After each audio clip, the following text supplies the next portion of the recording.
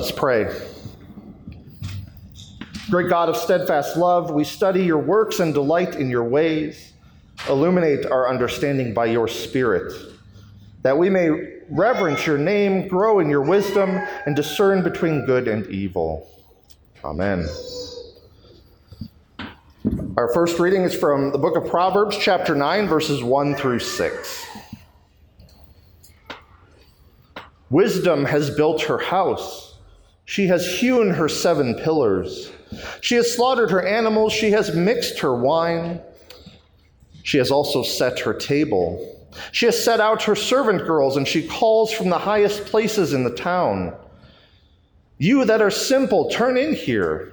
To those without sense, she says, come eat of my bread and drink of the wine I have mixed. Lay aside immaturity and live and walk in the way of insight. Our second reading is from Psalm 39. And I'm going to start at verse 7 through 12. And now, O Lord, what do I wait for? My hope is in you. Deliver me from my transgressions. Do not make me the scorn of the fool. I am silent. I do not open my mouth, for it is you who have done it. Remove your stroke from me. I am worn down by the blows of your hand. You chastise mortals in the punishment of sin, consuming like a moth what is dear to them. Surely everyone is a mere breath. Hear my prayer, O Lord, and give ear to my cry. Do not hold your peace from my tears. For I am your passing guest, an alien like my forebears. And our sermon text continues where we left off the last 2 weeks with Ephesians 5, verses 15 through 20. Be careful then how you live, not as unwise people, but as wise, making the most of the time because the days are evil. So do not be foolish, but understand what the will of the Lord is. Do not get drunk with wine, for that is debauchery, but be filled with the Spirit. As you sing psalms and hymns and spiritual songs among yourselves, singing and making melody to the Lord in your hearts, give thanks to God the Father at all times, and for everything in the name of our Lord Jesus Christ. The word of God for the people of God. So over the last 2 weeks, we've talked about what it means to grow in faith, coming from a place of humility, admitting our need for God, and then how to live as those who follow God.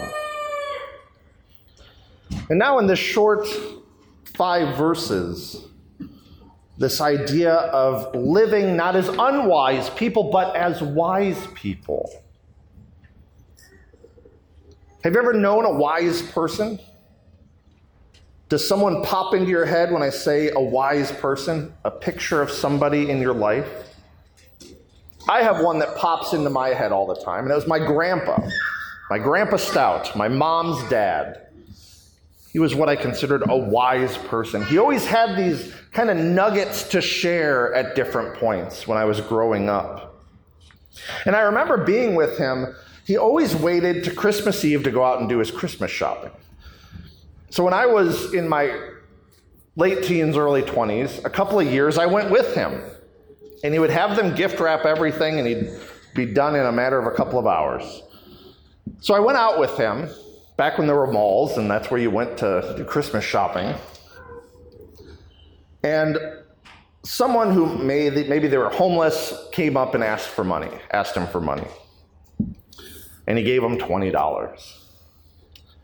And I asked him afterwards, because this person who had asked for money had, told this story about what he needed the money for. Something like his family was stranded or something like that. And he gave him $20. And afterwards, I asked him, I said, Grandpa, he probably wasn't telling the truth. And he's probably not going to use that $20 for what he said he was going to use that $20 for. And I'll never forget this, and it has impacted me for the rest of my life. He said, that's not up to me to worry about. He said, I gave him that money based on what he told me, And that's between me and God.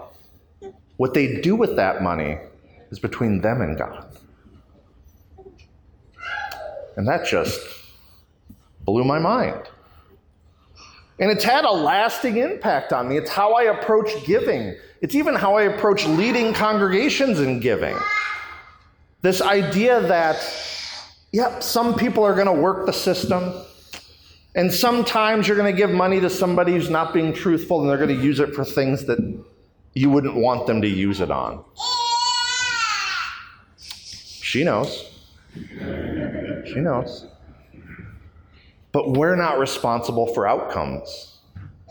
We're responsible for meeting the need in front of us in that moment, and what they do with it is between them and God. So wise words have had a lasting impact. They've been shared with other people. I think wisdom is something that when you find someone with it, you recognize it. You recognize in them something that you are drawn to, that you want to learn from. On the flip side of that, have you ever known someone who'd say it is foolish? Or maybe you have been the foolish one if you've been on this earth for any amount of time. Someone who's foolish doesn't really listen to other people. They don't really learn from other people. They think they've got it all figured out. They think they know everything they need to know. And they kind of move through this world doing things that makes everyone go, oh, I don't think that's a good idea. I don't think that's good. There have been whole television shows devoted to this. Foolishness is the absence of wisdom. And there's something in those terms that deal with growth as well. A foolish person doesn't really grow as a person. A wise person grows and matures.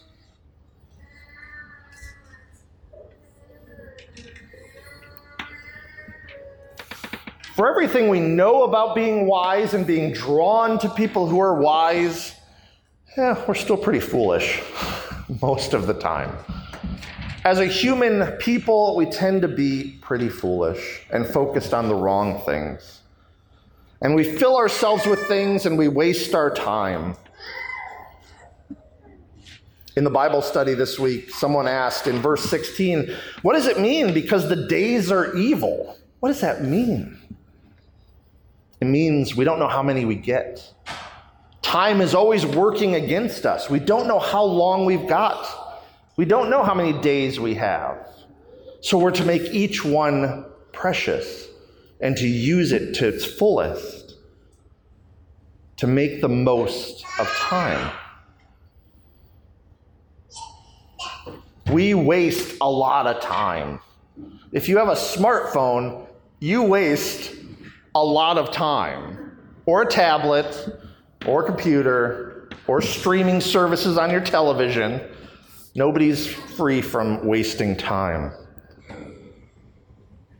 But this is a lesson my wife and I learned over the last couple of years the hard way. When my mom was diagnosed with cancer out of the blue at the end of April in 2019, she was 59 years old, and we didn't have a history of cancer in our family. Heart disease, sure. Stroke, yes. High blood pressure, absolutely. But not cancer. She had gone to the emergency room thinking she maybe was having a heart attack with all this chest pressure. She had a tumor in her lung. Over the year or 11 months that she had treatment until she died, and in that time, spending a lot of time with her, having her live with us, having her die with us, we spent a lot of time evaluating what's important. We had this kind of idea that the days are evil thrown back at us, that we're not guaranteed anything. We're not guaranteed retirement. We're not guaranteed tomorrow. So how do we spend our days? What is important? We started making some changes. We started getting rid of stuff. That was step one. This idea of minimalism came into our life, of paring down, getting rid of clutter, getting rid of things we don't need. We wanted to move into a smaller house, one that was well below our means, so we had resources to do other things with our kids. We wanted to make each day precious and each day count, and not to wake up one day having life passed us by and having not lived it. I'll never forget, I've sat with a lot of people as a chaplain at the end of their lives, but I will never forget one woman. She was over the age of 100, and she didn't have anything specific. She was just dying from old age. Things were shutting down. And she tearfully said on one of my visits that she wished she could go back and do it over again. She didn't feel like she lived enough. The day-to-day tasks that needed to be done got in the way of what she wanted to do, of the passion she had. And she didn't have a chance to live those out. I've heard more from people who are dying talk about their regrets of not being there for people, about not taking that trip, about not doing the things that made a difference. They worked too much, and they missed life of their kids. This idea of being wise means making the most of our days, I think, is one that has a profound impact on us as a church. To live in the now, to do the things that are before us, to meet the needs that come before us, to not worry about tomorrow. Tomorrow takes care of itself. God will provide if there's a tomorrow. But being filled with the Spirit now. I truly believe that as we talk about having faith, maturing in our faith, and what that looks like for us, I think for each of us, there becomes this process of whittling down what matters, of removing the noise from our lives and focusing on the things that matter most. Serving others, being there for our families, loving other people, working to meet the needs of others, bringing joy to others, loving others. All of these are the signs of wisdom.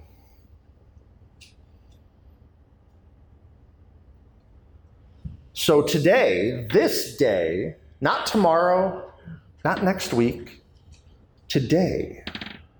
Because today is all you're promised. Have your eyes and your ears and your hearts open to pay attention to what God brings before you, to how God's moving around you and through you, and be wise and follow. Be wise and meet the needs before you. Be wise and bring joy to those around you. Be wise and share the hope of Christ with those who are in desperate need of hope.